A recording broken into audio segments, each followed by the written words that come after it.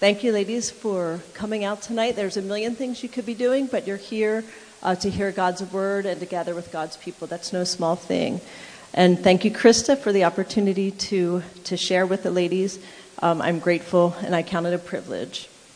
And I also want to say thank you to the whole team of women's ministry, because you all carry the women of Crossway on your hearts, and you pray for us, and you meet, and you discern great direction for us as women. So it's no small thing, and it is a sacrifice. You do it willingly and joyfully, but it comes at a cost, so thank you very much. So as I was talking with Krista about what I should speak on tonight, the first topic I thought of was taming the tongue. And I thought, that's like taming the tongue. Everybody needs to tame their tongue. And I thought, well, maybe that's just me. Maybe that's a topic for me personally, taming my tongue. So as I talked with Krista, she mentioned that it was on the heart of the women, the women's ministry team, to speak about weariness in women's lives. And when I heard that, it resonated very strongly with me that, yes, this is a time of weariness for many of us, all of us at some level, if we're honest. The year 2020 has been a hard one. Everyone's been affected by COVID and racial tensions and divisions and politics, and that's just on the outside. Inwardly, we all have things that we're working through, whether it's relational conflict or finances or health. So it seems very appropriate that we would learn about weariness and what's the remedy. So in general, the remedy, we think, is to look inward and downward. If I'm upset over something, I look inside myself for the answer. That's our default. But the Lord calls us to something greater than that. So we're going to read Psalm 121. And as I speak tonight, we're just going to go verse by verse through the psalm. So if you'll turn there with me, that'd be great. I lift my eyes to the hills. From where does my help come? My help comes from the Lord who made heaven and earth. He will not let your foot be moved. He who keeps you will not slumber. Behold, he who keeps Israel will neither slumber nor sleep. The Lord is your keeper. The Lord is your shade on your right hand. The sun shall not strike you by day, nor the moon by night. The Lord will keep you from all evil. He will keep your life. The Lord will keep your going out and your coming in from this time forth and forevermore. I feel like that alone is enough. We could just wrap up and go home, right? The Lord, that's everything. He is the one who keeps us. So the goal of tonight is to talk about how God is our helper and our keeper. So it starts off with, I lift my eyes to the hills. About 4 years ago, I had the chance to go to Italy to see our daughter Hannah, who's pregnant, you might know. I'm going to be a grandma. No big deal. So 4 years ago, she was studying in Italy, and it was a chance of a lifetime for Pete and I to get to go and see her. So we one day we took a trip up the Dolomites, which are the Italian Alps. Kind of a big deal, like once in a lifetime thing. Well, it was at that point that I felt like I should pour out my soul and my angstiness to Pete in conflict. Imagine, okay, just snapshot. In Italy, once in a lifetime trip. Driving through the Dolomites, once in a lifetime opportunity. Driving with my husband, once in a lifetime. And I, rather than like just enjoying the scenery, I'm literally looking down and inward and trying to express my angsty thoughts to Pete, who very sweetly is like nodding, and I'm sure he's like, what is with my wife? We're in Italy, and she's, all angsty. So I'm looking down and trying to articulate how I'm feeling, because it was clearly so important that I would share it in that moment. And I feel like the Lord say, look up. So I looked up, and my breath was kind of taken away from me. So on the left-hand side, there's mountains that are snow-capped. And on the right-hand side, there's turquoise water. It's the Adriatic Sea. Once in a lifetime. And there I'm angsty and inward. And the Lord said, you're living like this is me, that I'm small, but in actuality, this is who I am. And in that moment, I thought, I'm making God so small by thinking that he has to be the God that makes sense to me. But in actuality, he's vast, and he's great, and he's larger than any issues in any of our lives at any time. So, of course, I asked Pete to forgive me, and we moved on. And then we enjoyed the scenery. And I took a picture of the Adriatic Sea, and I'm a terrible picture taker. Any of you who know me knows that's not even just a humble whatever. It's actually really true. I'm terrible. But I have it hanging on my wall because I always want to remember that moment when I was living like God is here, but He's vast and huge. So the question for us tonight is, where are you looking for your help? We're always looking somewhere for help. Whether or not we realize it isn't the issue. The issue is we function out of where we think we'll get our help. You can be looking in social media. If you're struggling, you can look inward. You can just decide, you know what, life is too hard. I'm just going to scroll. I can't deal with this. You could be looking to shopping. Some people go on Amazon and buy a bunch of stuff. You can look to your friends to feed the insatiable needs that you have. And we know that none of those things satisfy, but they're the things that we can look to for help. But the Lord tells us to look where? Beyond our circumstances and look up to the hills, because that's where our help comes. And He is always at work in us. And what's interesting about the hills is that you can see hills or mountains, and you could think that this shows God's vast power. And I think that's accurate. But what it means in the Psalms, what commentaries say, is that David hid in the hills from Saul. So when he told his soul to look to the hills, he is remembering them as a place of desperation and despair and not knowing what the Lord was up to.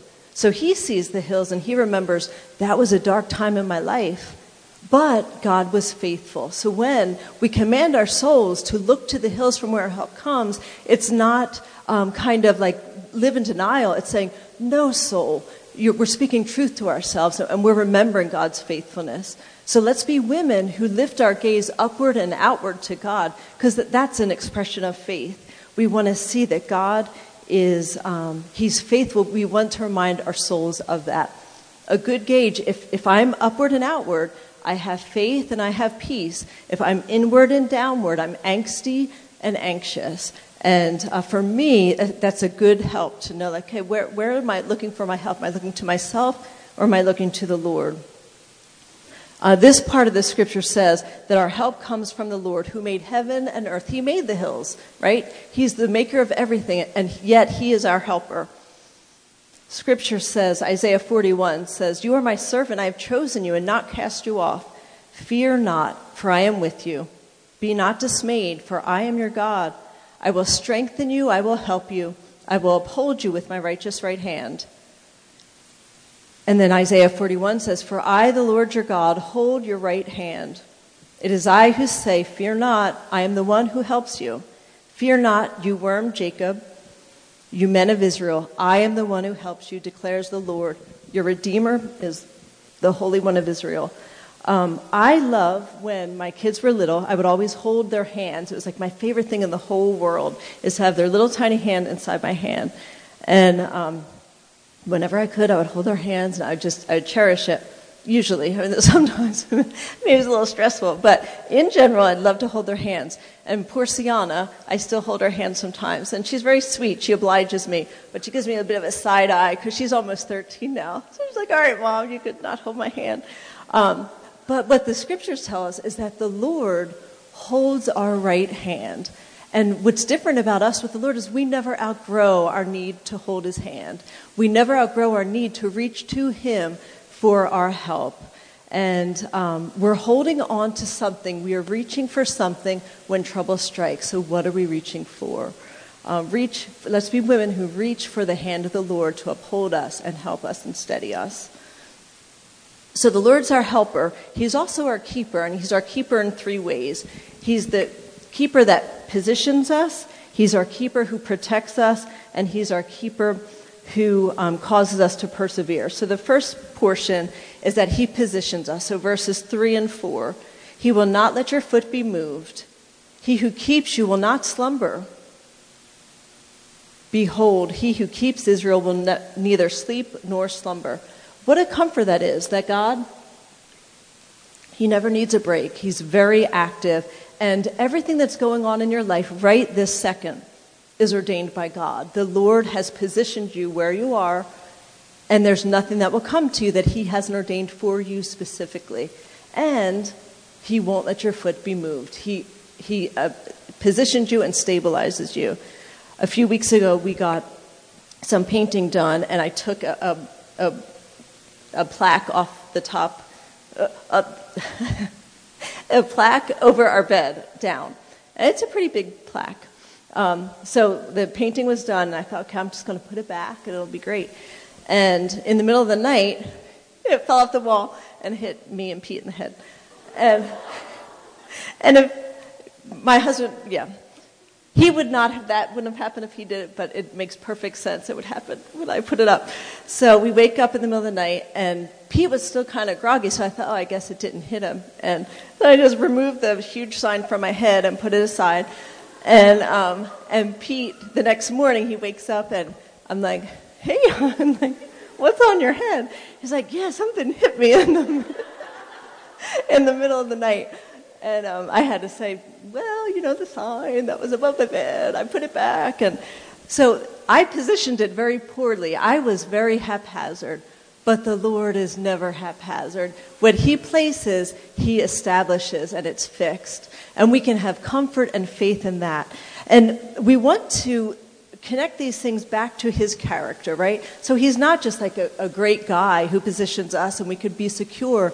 He's our sovereign God who reigns over all. We want to have a picture of who he is. Because he's omniscient, he positions us. So I have a question for the young girls here. Who knows what omniscient means? Raise your hand. Yes. All something. All knowing, all wise. He's all wise, so he allows everything that happens for our good and for his glory. He is sovereign. John Piper says that sovereignty is God's right and power to do anything that he decides. And then he goes on to say God's providence is God's wise and purposeful sovereignty. So when the Lord places you, he positions you and me in situations, some we would choose, some we wouldn't. It's because of his wise sovereignty and his providence. So think about circumstances that you're facing. The Lord has placed you there. It's not a surprise to him. He's not unsure of how to make a good outcome. He's always working for your good. He's always working for his glory. That's who he is. It's what he does. It's unalterable because his character is unchanging. And that's what we want to be skilled in. We could be skilled in knowing our struggles. It's a little trickier to know the character of God in our struggles. And that's how we lift our eyes to the hills. Like, this is hard, but God's character says, he placed me here. He's all-knowing. So he's our keeper because he positions us. And Arthur Pink says, cultivate the holy habit of seeing the hand of God in everything that happens to you. Do we do that? Are we skilled at that? Everything that happens, do we trace it back to the hand of God?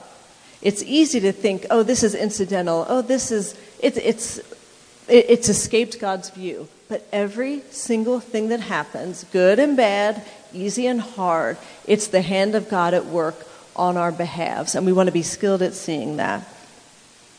So God positions us, and he's also our keeper in that he protects us. So verses 5 and 6 says that he won't let the sun scorch us by day or the moon by night. Behold, our God will keep us. Yes. Sorry, I messed up my notes. So he protects us. He won't let us be scorched. And how many of you have gone to the beach on a bright sunny day? Probably most of us.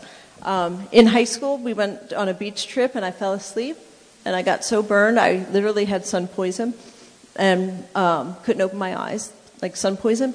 And how much would I have benefited from shade? I didn't know that I needed it, right? But I just thought I wanted to be out in the sun. And the Lord doesn't let that happen to us. No matter what our souls feel like, no matter what your soul feels like tonight, like, God, I can't take another second. I feel scorched. I can't do this. The Lord says, not so. I am the shade that protects you from the sun. He will always protect us. And the character, he's not just a good older brother that protects us. His character is omnipotence. He's omnipotent. Girls, who knows what omnipotent means? It's easy. All something. Come on, shout it out. All powerful. Thank you, Abby Plank. Your mom's so proud.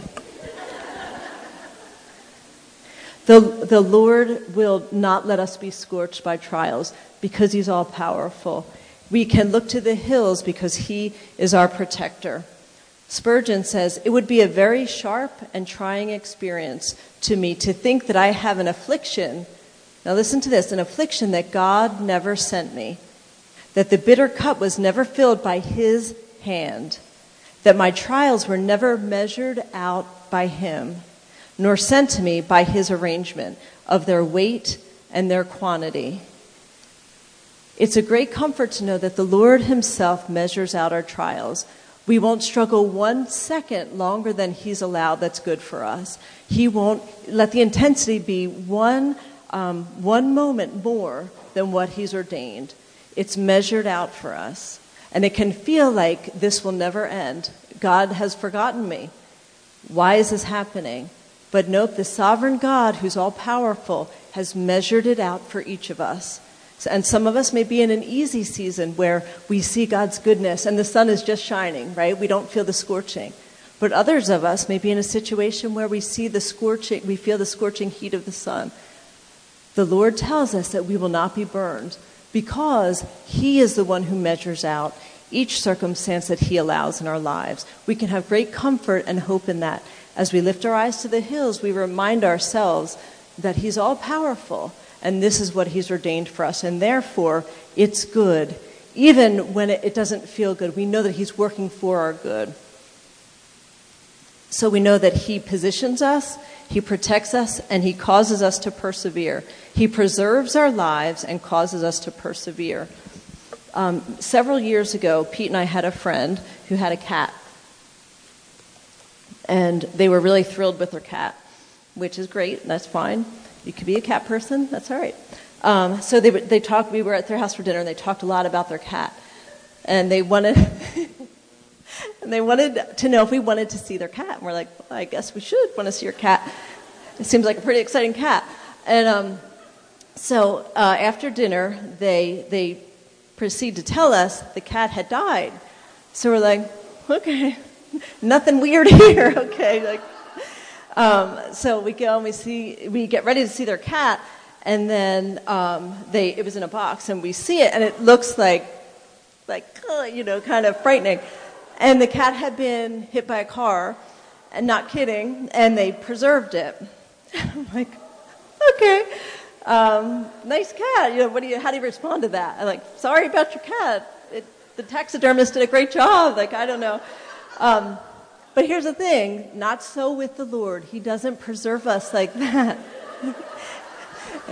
It can feel like he preserves us in our worst moments. That's how we are. We're in our worst moments, that's us. But what he does is he transforms us from glory to glory into the likeness of his Son. And he does that because of his character and because he's omnipresent. Okay, girls, what does omnipresent mean? And Abby can't answer. Ella, I see whispering. What is it? Always present. Really easy. The Lord is ever present. He never, there's no beginning to him and there's no end to him. So he keeps our lives from this time forth and forevermore. That's what Scripture tells us. So no matter what we're experiencing, the Lord is with us. He is the maker of heaven and earth, yet he knows the numbers of hairs on our heads. He meets out all of our trials for our good and for his glory. He is from everlasting to everlasting. He always completes what he starts. If you feel weary that you're not finishing well, or how will I finish this race?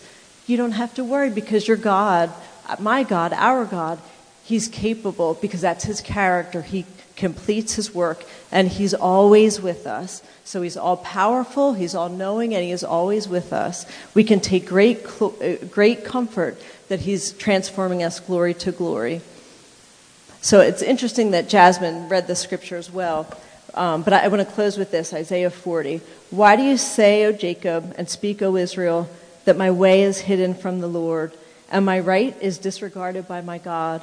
And I do wonder if some of us came tonight with that. Maybe we wouldn't say that, but that's hidden in our hearts. Like, Lord, have you forgotten me? Where don't you see me? Don't you know how I'm struggling? But this is what he says to us. Have you not known? Have you not heard?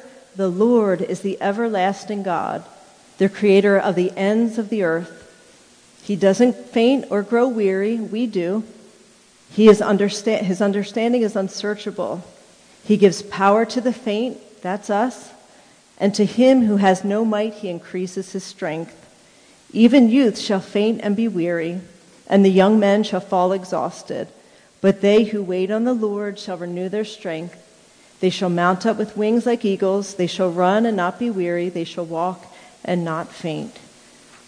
We want to be women who train our hearts to quiet the noise and lift our eyes to the hills from where our help comes. And in so doing, we're beholding our God, and he's quieting the noise. It's hard to quiet our own noise when we look within, but when we look to the hills from where our help comes and we know his character, that puts everything into perspective. And not only do we want to be women who do that for ourselves, we want to be able to do it for our friends. When our friends are struggling, take them by the chin. Look to the Lord. This is who he is. This is what he says. He sees us. He hears us. And he knows us. And he's always working for our good. He'll always protect. He'll always preserve. He'll always cause us to persevere, because that is who he is. It's not who we are. We're weak. We're weary. But God is the everlasting God.